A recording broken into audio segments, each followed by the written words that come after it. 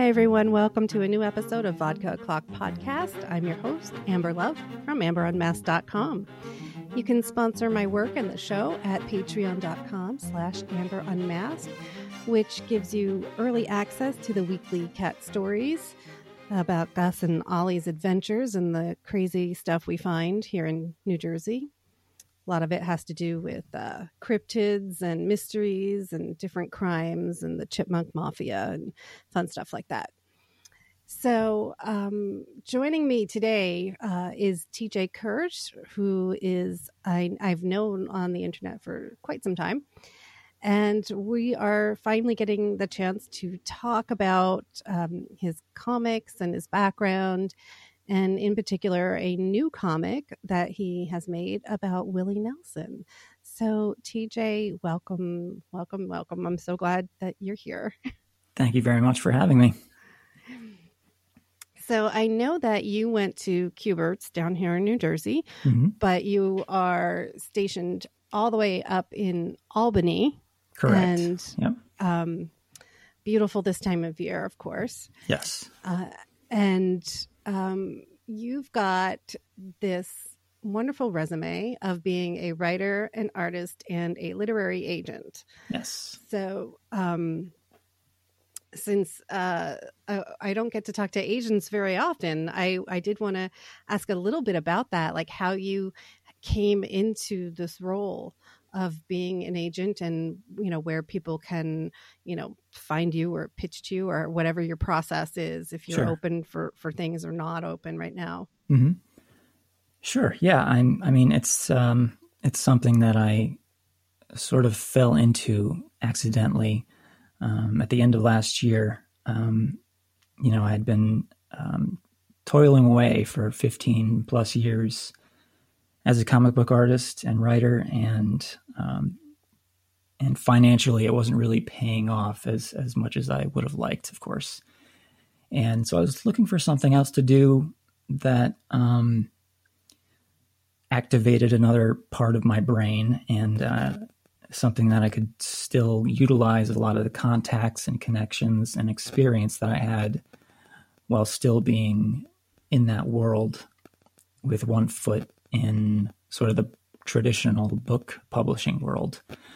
And I had been doing this in some form for a while before that, in a sense, just kind of facilitating friendships between publishers that I had worked with and have had experience with friends of mine who were looking for projects, sort of matchmaking in that sense, just here and there, somewhat unsuccessfully, mind you, but I enjoyed the making of the connections and sort of mentoring people and facilitating their own books and helping them out in whatever way I can, just with my own experience. And at the end of last year, an opportunity kind of presented itself with a friend of mine, and he was looking for a publisher for his book. And so I said, maybe I can just be your agent, and I can do this. And thinking, how hard can it be? And it's very hard. I was going to say, there's like things to all that legal stuff to read and review, and yeah. But most of it is reading people's submissions and developing relationships with editors and publishers, and that aspect of it I really enjoy, and just being a part of people's creative process and kind of taking care of that end of their work while still mentoring them in a sense with the creative stuff as well. So it's interesting and it's fulfilling, and but it's different than the work I had been doing. And is your focus just on comics? I know it's like, it's not as common for comic creators to have agents, but it's, every once in a while you hear of it, or what, or are you delving into other things? Well, initially my focus was to just focus on graphic novels and target those graphic novel publishers and those the graphic novel imprints of the larger publishers in New York and elsewhere. But as time went on, as I talked to more and more editors, I kind of learned that I should probably cast a wider net if I wanted to make any kind of mark as an agent, because it's tough to find great projects that need agents and that are also ready to be published. You'd think there'd be more, but it's tough to find them and tough to find clients in a consistent way and in one spot or another. Yeah, like you said, with stuff that's ready to be published, and every agent that I've seen on Twitter talks about that the time to look for an agent nowadays, because it's different, is when you have stuff as finished and polished as possible. Right. So how does that work with something like, like a picture book or something that's, that's a bigger project? Do you still have to wait for, does somebody know exactly what measurements and resolutions and all that stuff? Well, that kind of stuff comes, that kind of stuff comes later. Okay. The picture book author clients that I have currently are all specifically writers. So they are shopping around picture book text submissions only. Okay. And I'm definitely open to writer artists, because then you can tell, right off the bat whether their work is professional or not. But with text submissions, you have to go in and read them, obviously. And but editors also like to acquire those text manuscripts and then match them to an appropriate artist. Oftentimes, artists that they've already worked with or they have a relationship with. That way they can control the entire production process from the get-go. And it can be art directed through their department and everything like that. So it's a kind of a controlled process in that sense. But but the clients that I have currently are all text-based, and it's just their manuscripts that I acquired and signed, and that their scripts just kind of spoke to me, and I thought they were really, really good, so that's why I signed them. And from there, I have to contact the editors and submit to them and things like that. Yeah, this is one of the reasons that I would love an agent, because that sounds like the much harder part than the writing and editing. I mean, because trust me, I know revisions are so necessary and everything, but it's the shopping around and the wait, all the rejection. It's like, oh, yeah, it's a lot of waiting. Painful. It's a lot of waiting, and it's painful. Has stuff, I didn't get to talk to you about this previously, has stuff like Kickstarter made any kind of impact for agents in the sense where they could say, look, this person already has a certain amount of fan base, or there's already funding, so like, we could already pay for the artist from fans. Does that happen through this type of stuff that you work on? Because obviously I back Kickstarters as whenever I can, especially, for comics. Mm-hmm. And they range anywhere from people looking for, $2,000 all the way up to people looking for $50,000.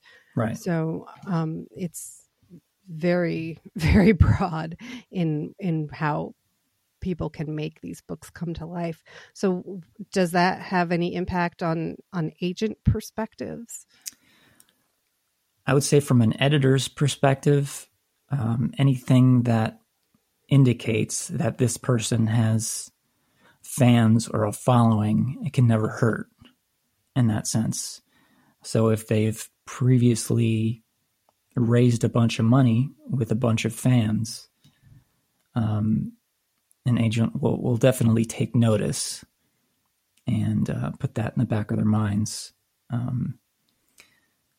But yeah, I'm not sure. It's just, it's always a case by case basis. And if the work is good and they have a strong fan base, that's a winning combination, obviously.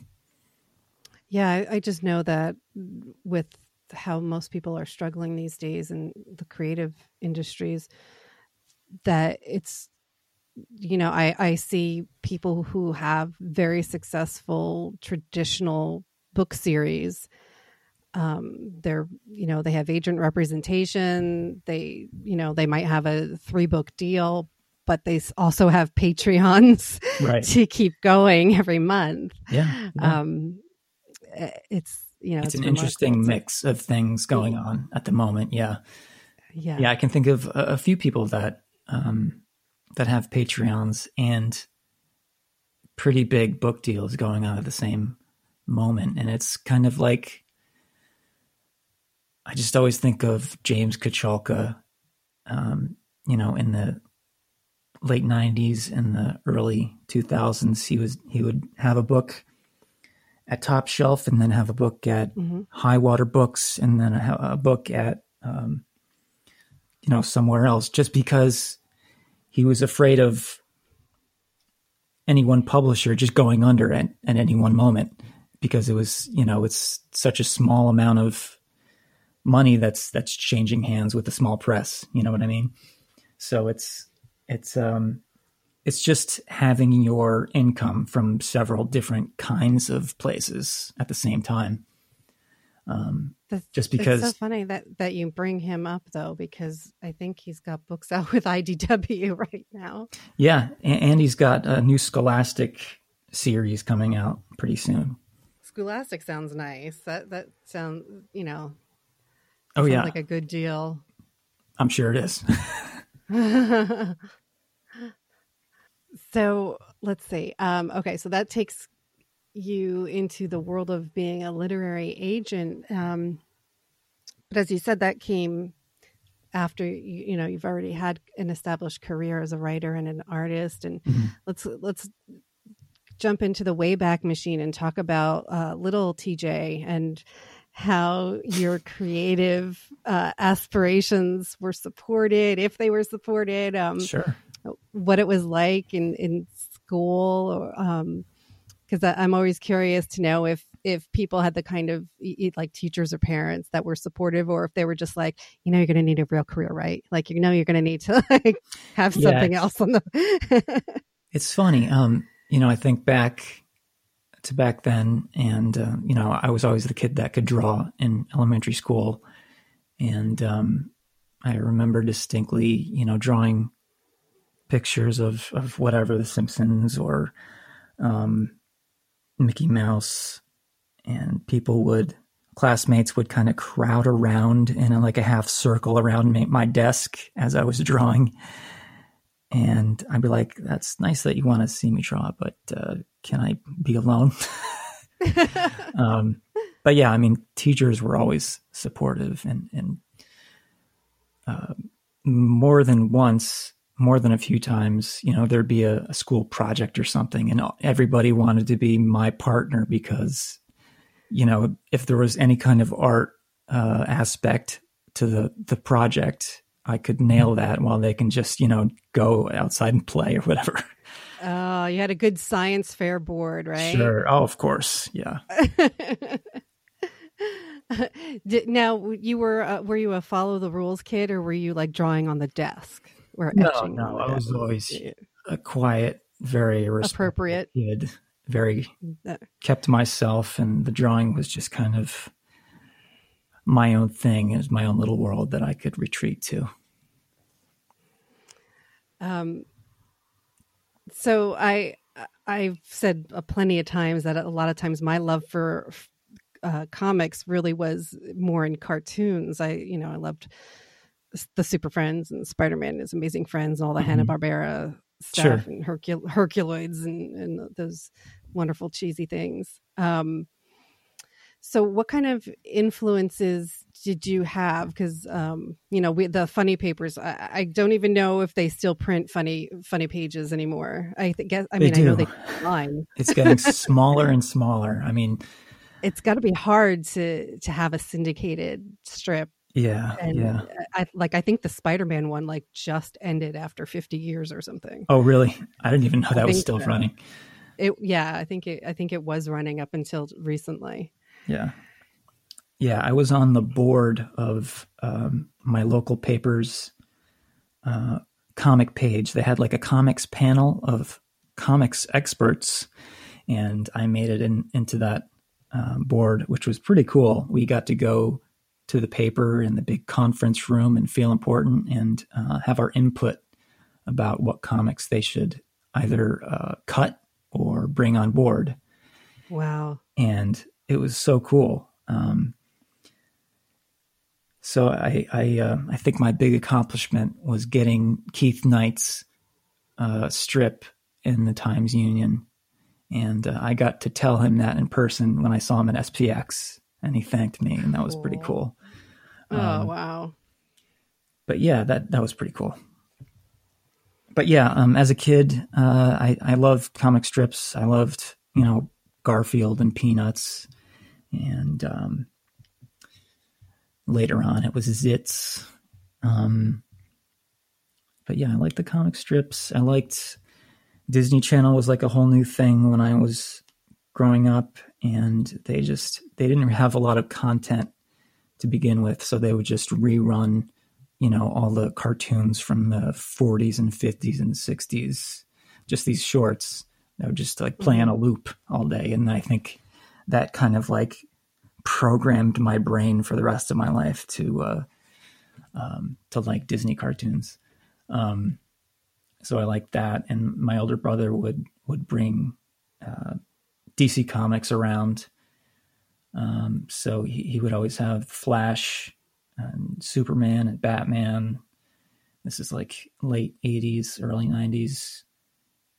And so that was a big influence on me. And I could still identify any kind of late 80s, early 90s DC Comics artists, within a second.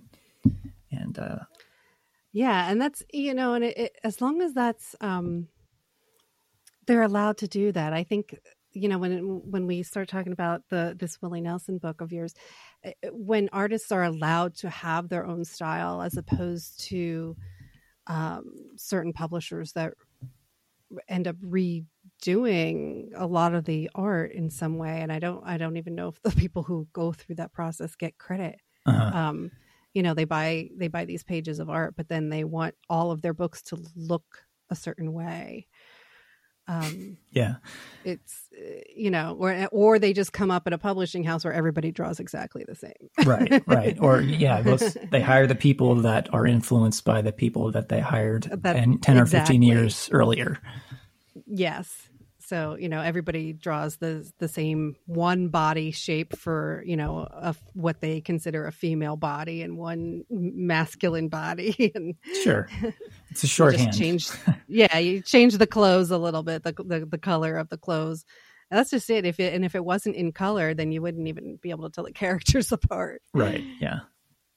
But so the pages that you've created with your friends that we'll talk about is so different. So yeah, back in you know, at least even now you can see certain publishing houses like DC and Marvel. You know, you can identify artists right away. Yeah. You know, I love that too. When I can look at somebody makes, I don't know, a meme or whatever, and I'll just be like, that's a Katie Cook. Right. I'm like, I know that. But it's like going to a museum and you can say, that's the Monet. That's, of you course. know, Yeah. that's the Degas. Mm-hmm.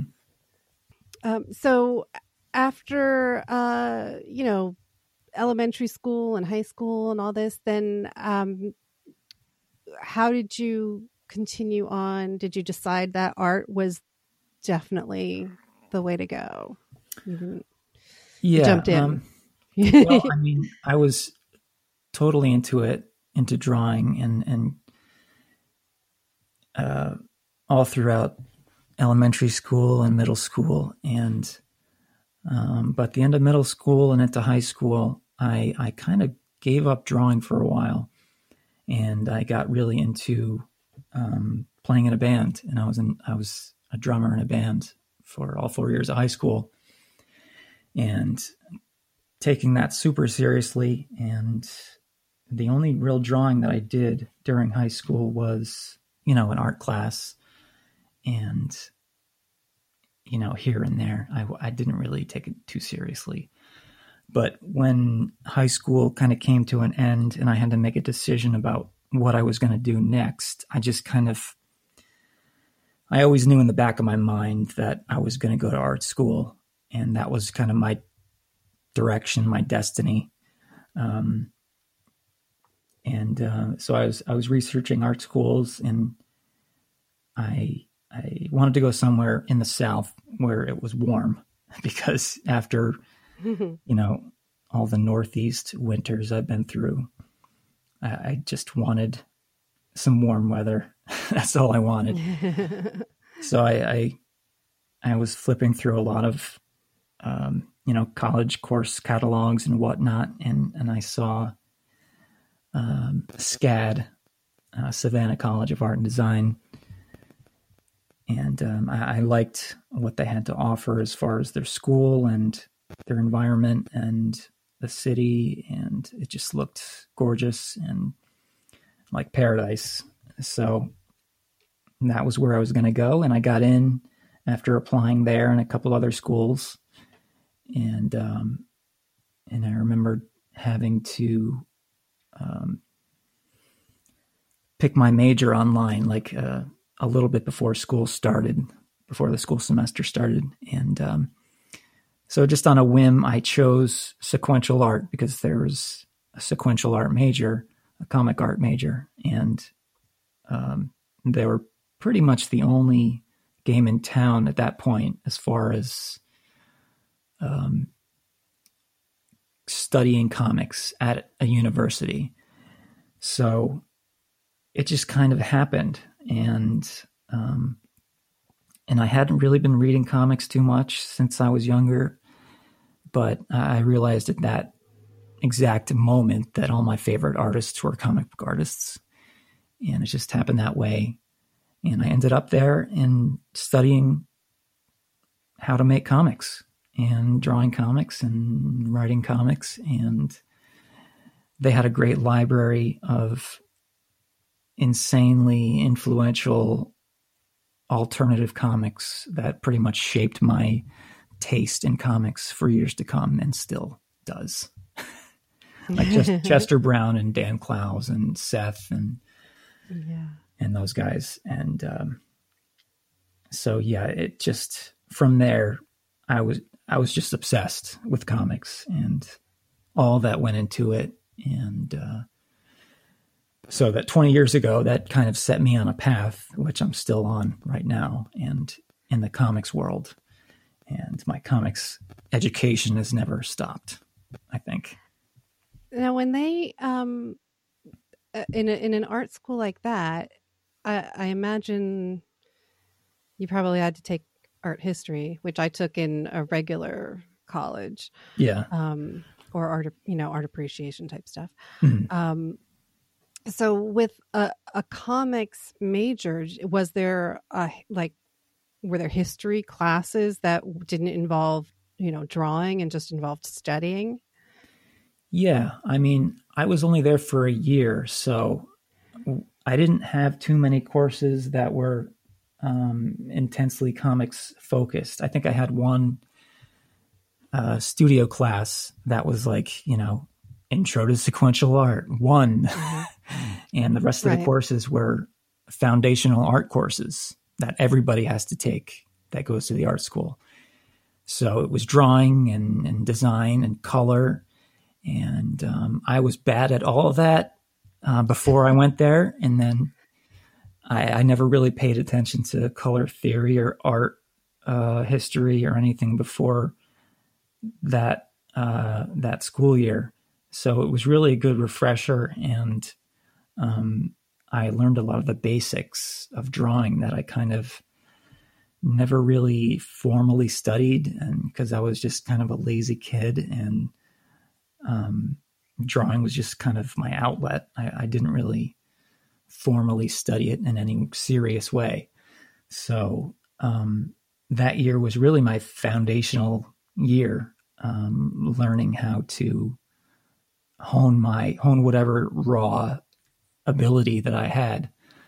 And it was really helpful. And by the time I did get to those courses, the comics courses later in that school year, I was totally on board. And in my own downtime there, I was checking out every single book in that library and just studying them with a magnifying glass. And, how does Dan Clow's letter, how does Chris Ware color, all of those things. And so that was really helpful as well, to deconstruct that and just immerse myself in comics.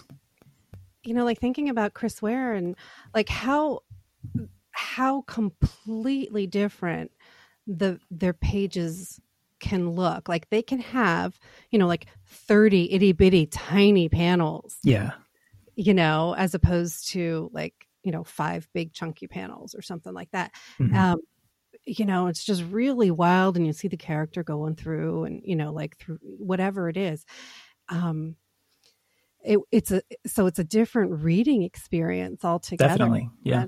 And it's like, hey, but it's still comics, Yeah. Yeah. I was learning, how to put together comics, and here are people who learn the rules of comics and they take it as far as they can in one direction, really being kind of a formalist, like Chris Ware or like Matt Madden. Those people are just kind of playing with the form in an academic type way,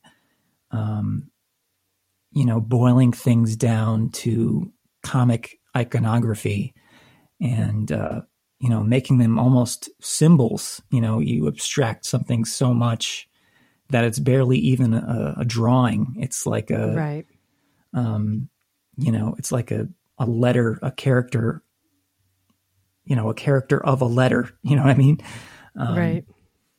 So yeah, that was great to see where you could take comics in a formal way and in an abstract way. And, but yeah, that was just my time to learn on my own, and basically supplemented by whatever course I was taking at the time. But I had some great teachers. A guy named... Yeah, I've heard great things about SCAD. I mean, yeah. I've always heard great things about them. And then you ended up, even after a year there, then you did 3 whole years at Q*berts, which is no easy task. Mm-hmm. Yeah, it's 3 very difficult years. Yes, it was very difficult. After that year at SCAD, I took a year off. I tried a liberal arts college, the College of St. Rose here in Albany. And I just didn't like it. It was like going back to high school after being at art school for a year and then going back to a liberal arts school. It was like shock to the system. It was like culture shock in reverse. You know what I mean? Yeah. Art school was like this freak show party. Like it was, the most different, odd people from every school in the country coming to a school. Mm-hmm. And, every art nerd in every high school, and they end up in one place, and that's what art school is. And, but going back to a liberal arts school just to try that and studying studio art was just, it was not fun. And so I quit there, and Kubert School was my kind of, Hail Mary.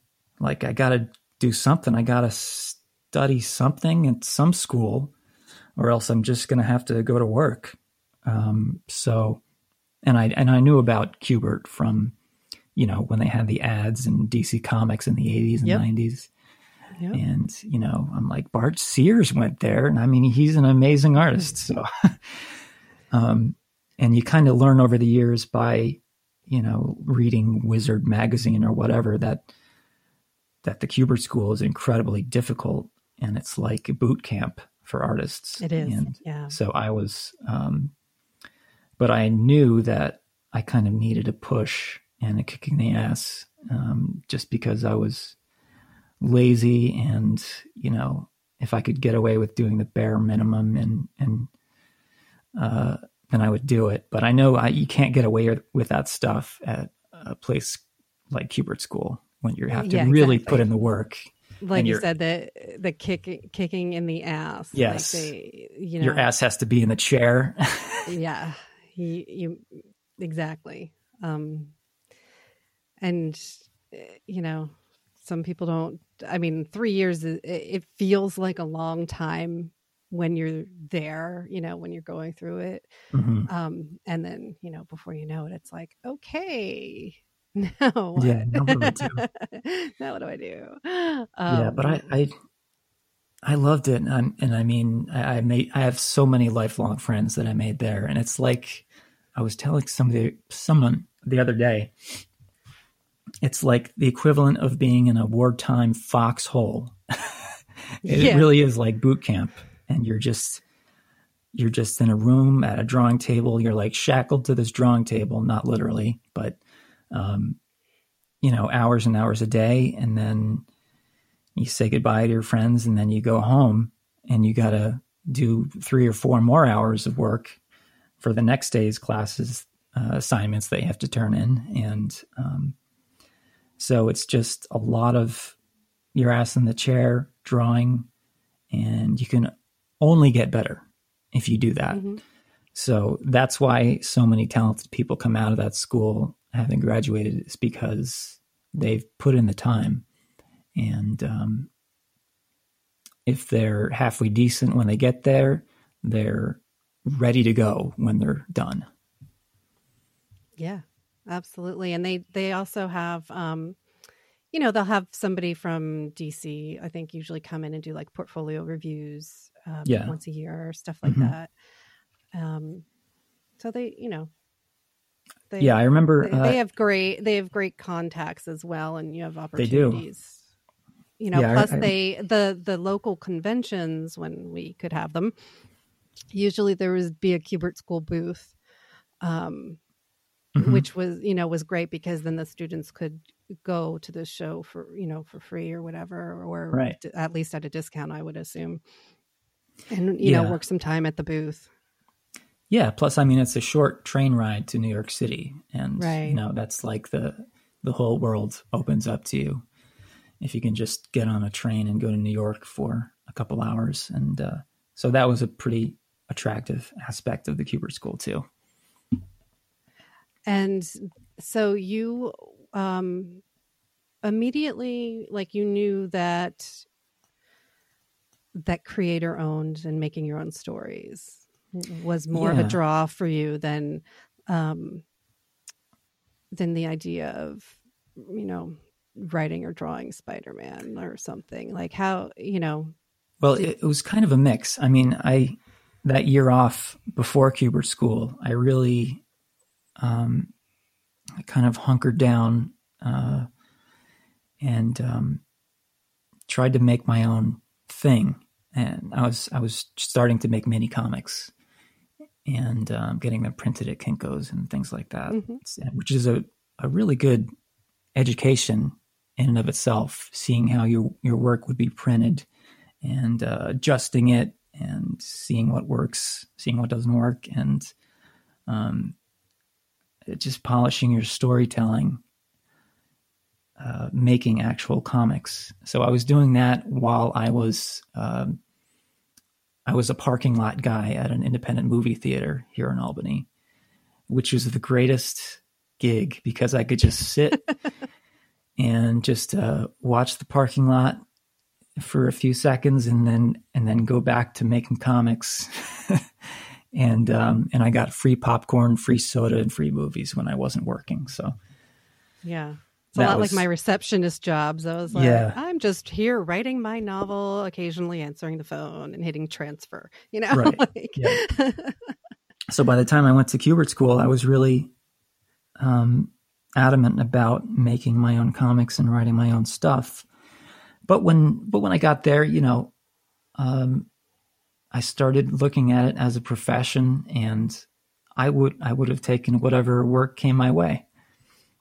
And so I was pretty open-minded about everything, but I still had my favorites. I still had, Chester Brown and Dan Clowes books that I would pore over every few days, and then go to school the next day, and my classmates at Kubert would be passing around, the latest Batman issue or what have you. And so I was studying kind of all aspects of every type of comic, and it was great. Yeah, and it's the school itself when you walk through those halls, and it's like just the most magnificent like gallery basically of going through. You see the different pages that people have worked on, or they have big murals and stuff. Just to see Joe wild. Kubert's artwork up close. Yeah. That's just worth going and visiting the school by itself. I mean, it's his work is pretty incredible to look at up close. So when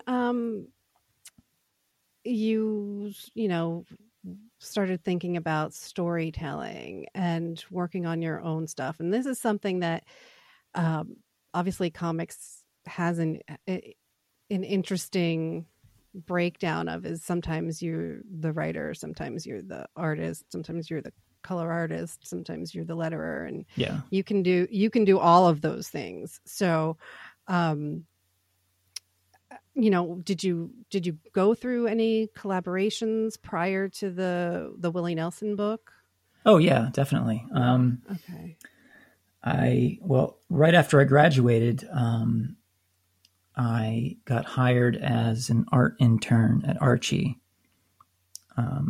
because I'd sent them an art submission and a cover letter, and I got a call from them that they were looking for art interns, and I went down there and got interviewed, and they ended up hiring me for that.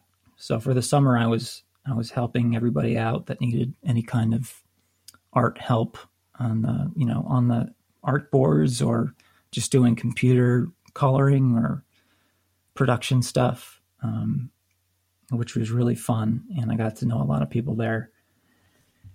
And I guess I made enough of an impression that they hired me in the fall as a full-time production artist for the digest department when someone left, and they called me up and asked me to come down. So I worked there for about 8 or 9 months, I think.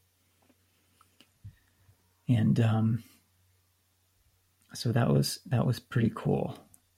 And but as far as collaboration after that, I illustrate a lot of writers' scripts, and so I had some experience with collaboration. And at Kubert, there's always assignments where somebody would color your stuff or ink your stuff, or you're inking somebody else. just to kind of get used to that process, if that's the way you want to go in your career. So I always liked collaborating with people in any form. When you did Pride of a Decent Man, was that all you, including the lettering and stuff? Yeah, that was all me. That was all you. Okay. That was all me. I think the first few pages I had some help with coloring, but then a friend of mine, he taught me like some shortcuts for coloring in Manga Studio, and then I just kind of burned through coloring pretty fast and was able to do everything myself. And but yeah, that was my sort of singular vision, and that was my one solo graphic novel that I've done so far. And that's kind of the thing that I had been working towards since I started studying comics like 20 years ago. Well, you worked on that for a really, decent amount of time. Mm-hmm. I remember the inks in particular. Was that all digital? Yeah, everything was digital. I've been working all digital since about 2008. I did an Oni Press book called Uncle Slam Fights Back. It was supposed to be kind of an election cycle relevant thing. There was like a robot John McCain, and Uncle Slam was Andy Parks' character, and he was kind of the elevator pitch for that book was just kind of Captain America if he had been brainwashed by Fox News, which in 2008 sounds quaint, but if you can imagine that happening this year, it would be a different book. Exactly. But, the Mueller report book is out from IDW, by the way. Right. So yeah. But yeah, since then I was digital just because I had a short deadline for that, and I needed to do it quicker than I had been doing work. So, and I had a full-time job at the time.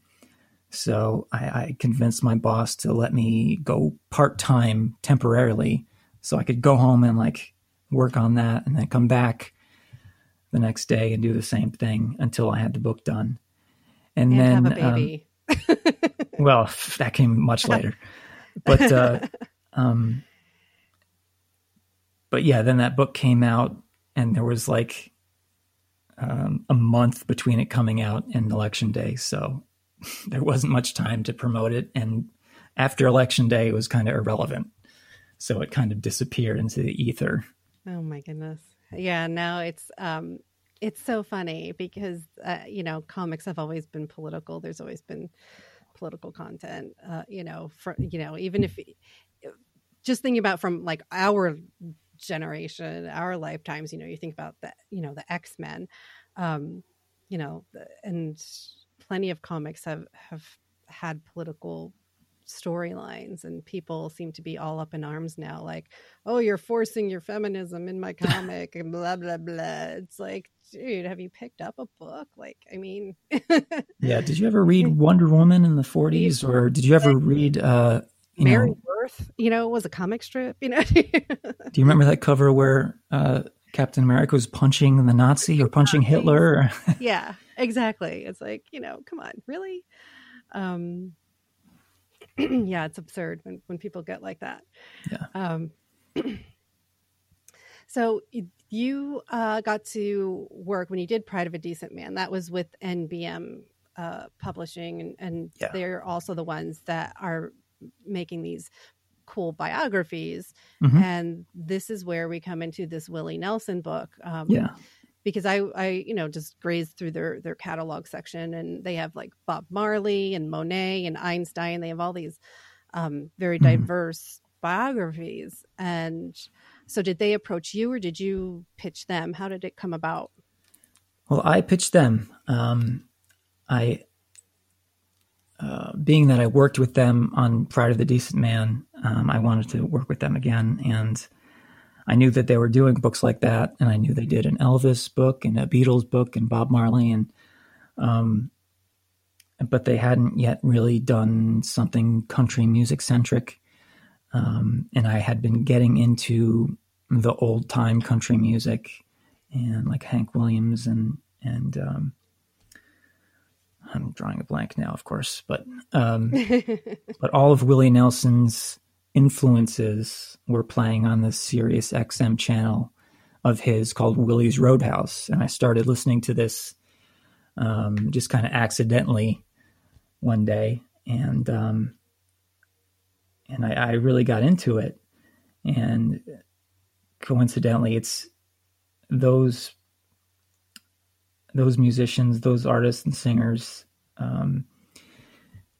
they were what both of my grandfathers were into. You know, my grandfather would always sing Roger Miller songs under his breath, whistling into a room, and my other grandfather would be reciting Johnny Cash songs, and so all of these people,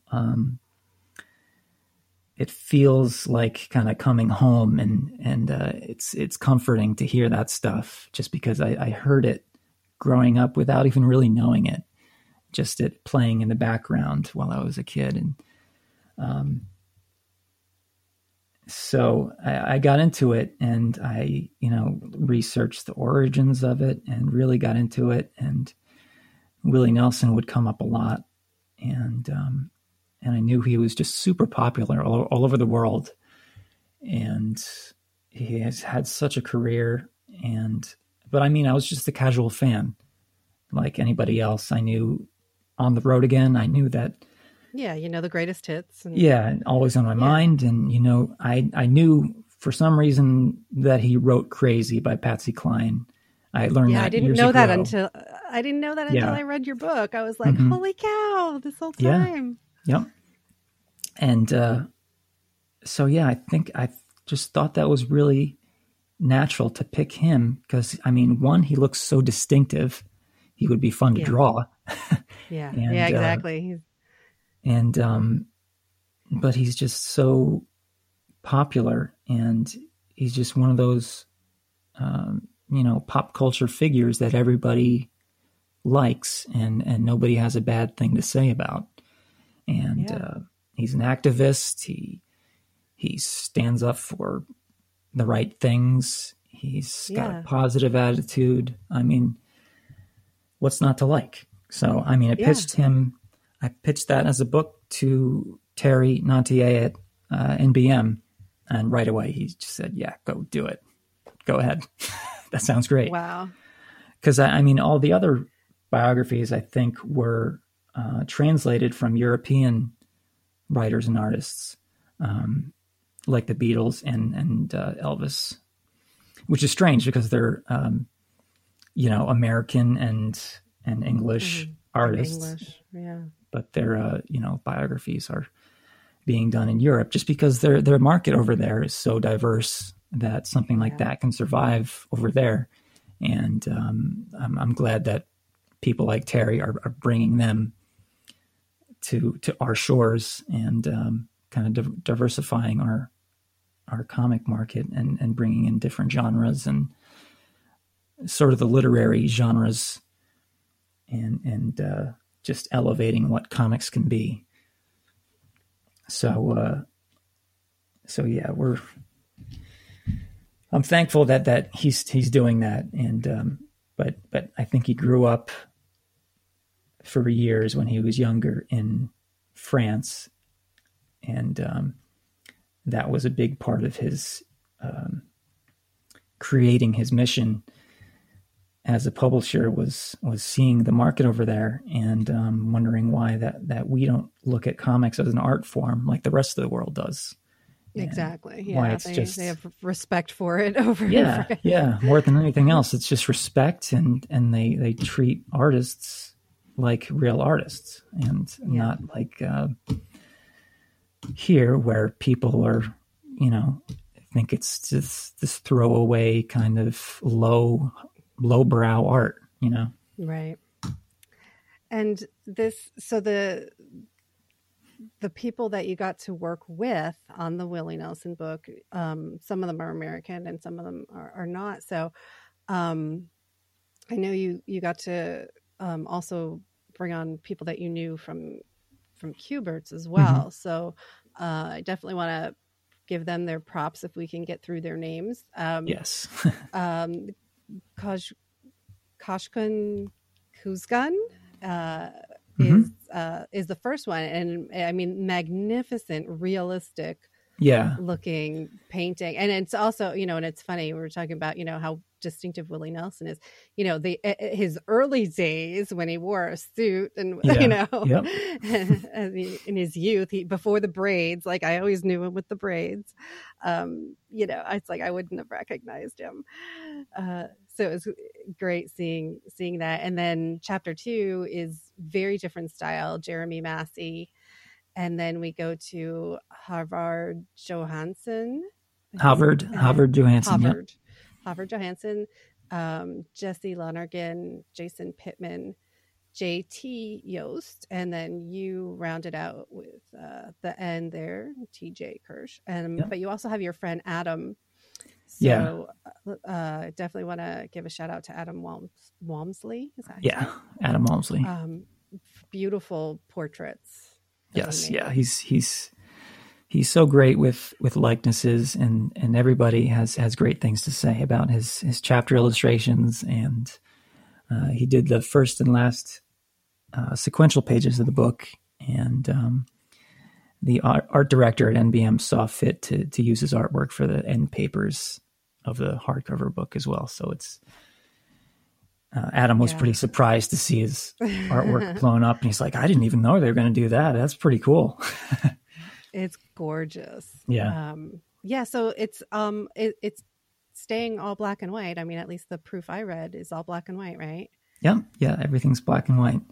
I just knew it was going to take, much longer to do a color book, and keeping it black and white is just another way to unify all the artwork. Because every chapter is a different artist. That's just one of the ways that I thought we could unify the book as a whole.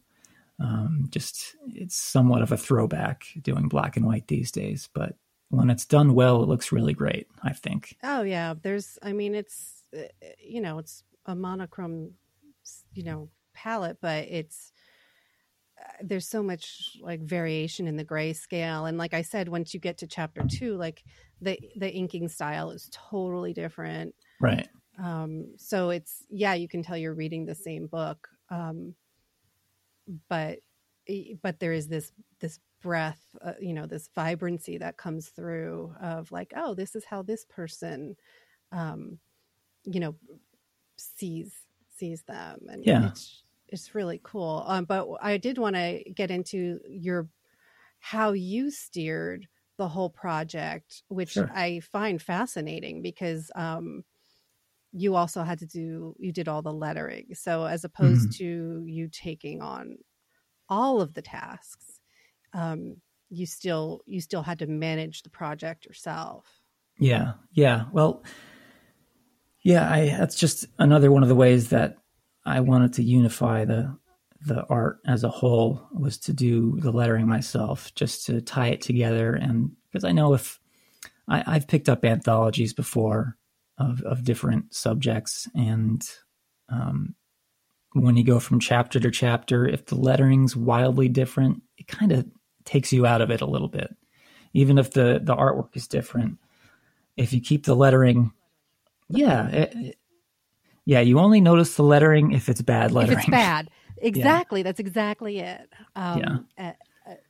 So lettering is so important, and a lot of writers think, oh, I'll just do lettering myself so I don't have to pay another person. But it's a whole different skill set. It's not just typing. Like, that's not it. Right. So yes, if you learn to letter and you do your own lettering, that's fabulous. So you scripted, did you have everything completely scripted then? Yeah. Because it's a pretty big book. I was last year I was just kind of hunkered down in my office and typing, and I'd have, my research everywhere, and I'd be typing, and after I got a chapter of 10 or 15 pages, I would do all the page templates, and based on whatever panel layout I had in the script, I'd make the panel layout, be it a 6-panel grid or a 5-panel grid. That was just another one of the ways I could unify the art throughout the book and keep it easy to follow. Just making really basic comic panel layouts. And it's kind of a throwback way to do it, sort of like an EC Comics way of doing it, in a sense that you make the panels and you put the lettering in there. That way the artist knows that's how much space the lettering needs. So nothing gets covered up. No artwork gets covered up because the lettering's already there. So yeah, it's kind of brilliant, and I never heard of it before. Yeah. I mean, a lot of times that'll be a lettering complaint is, they have the characters on the wrong side. You're supposed to read from, right. from left to right. And otherwise you get the balloons crossing, and that's nonsense. Nobody wants to read that. But yeah, any skilled cartoonist, if they see the lettering in one place, it kind of automatically dictates how the storytelling is going to be told throughout the page. So that was just one of my ways that I can control the storytelling without having to draw it myself. So after every chapter, I do all the panel layouts and the lettering, and just like the rough lettering. I wouldn't do the finished lettering. So I'd send them the rough grid and the lettering, and they'd send me back either the pencils or the finished inks, and I'd go in and do the finished lettering on top of that, and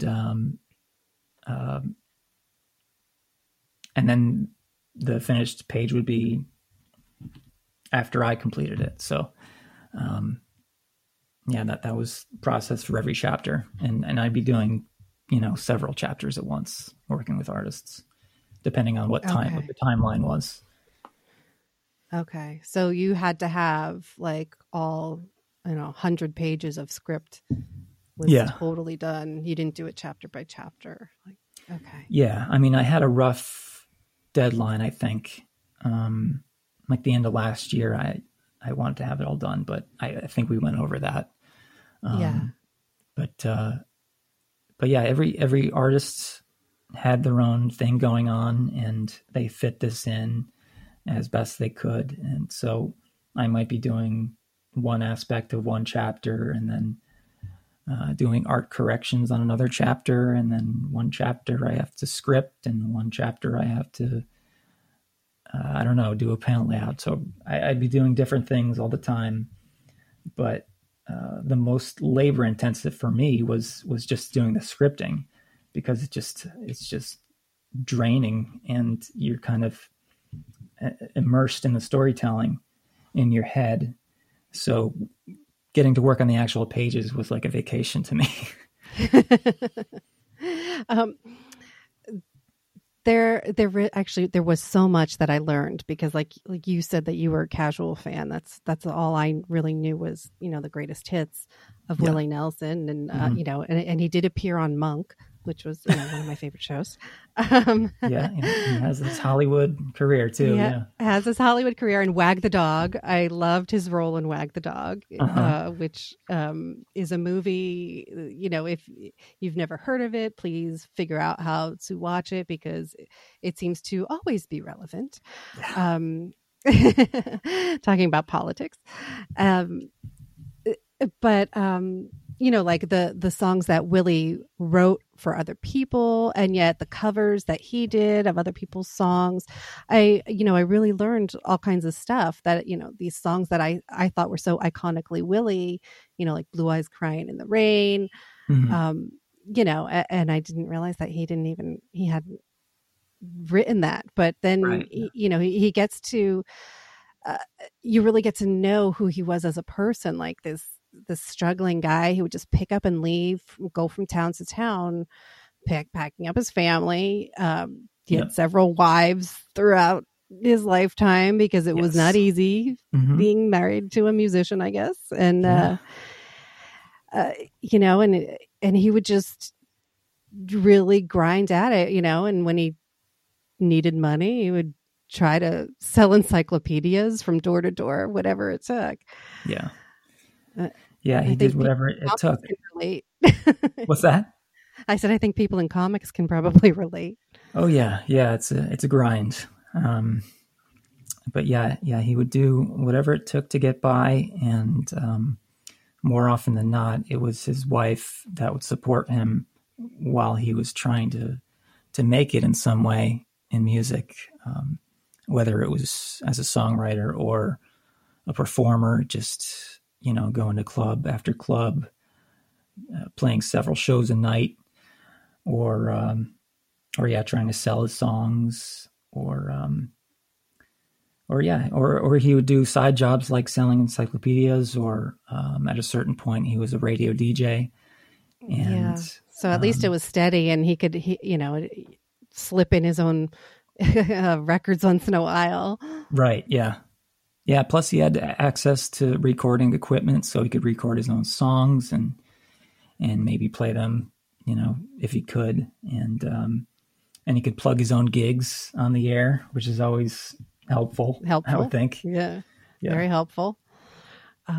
Definitely. And, you know, and the fact that Willie Nelson, of all people, like didn't feel fully welcome by the record labels, you know, like they couldn't figure out, you know, who he was, what kind of music is this? And yet when he got the opportunity to finally be like his authentic self, Mm-hmm. it, you know, it felt enlightening, you know, for him, and he could finally like ditch the suits and let his hair grow, and he was smoking weed and you know, just hanging out with his other musician friends doing what they love. Yeah, he was for a long time there he would do whatever it took to make it, and if that meant fitting into any kind of mold that a record executive would want to put him in, he would be willing to try it. And he's like, okay, if you think I can do that, I'll do that. And after doing that for several times, he's like, well, maybe I should do it differently. And for a while, he even retired and just became a farmer, and he was farming pigs on a farm. And but then, you know, he went to Austin and he saw this new thing happening with all the long hairs, and he started playing there. And it was different than Nashville. It was just much different than Nashville, and everybody was kind of doing their own thing. So yeah, at that point he could really be himself, and that's when he kind of blossomed, and everybody took notice in a mainstream way, at least. Right. Yeah, definitely a difference. Like, you know, and you mentioned this, the Beatles, but you know, same thing. You know, we saw how they started, and then what it was like when counterculture, you know. Yeah.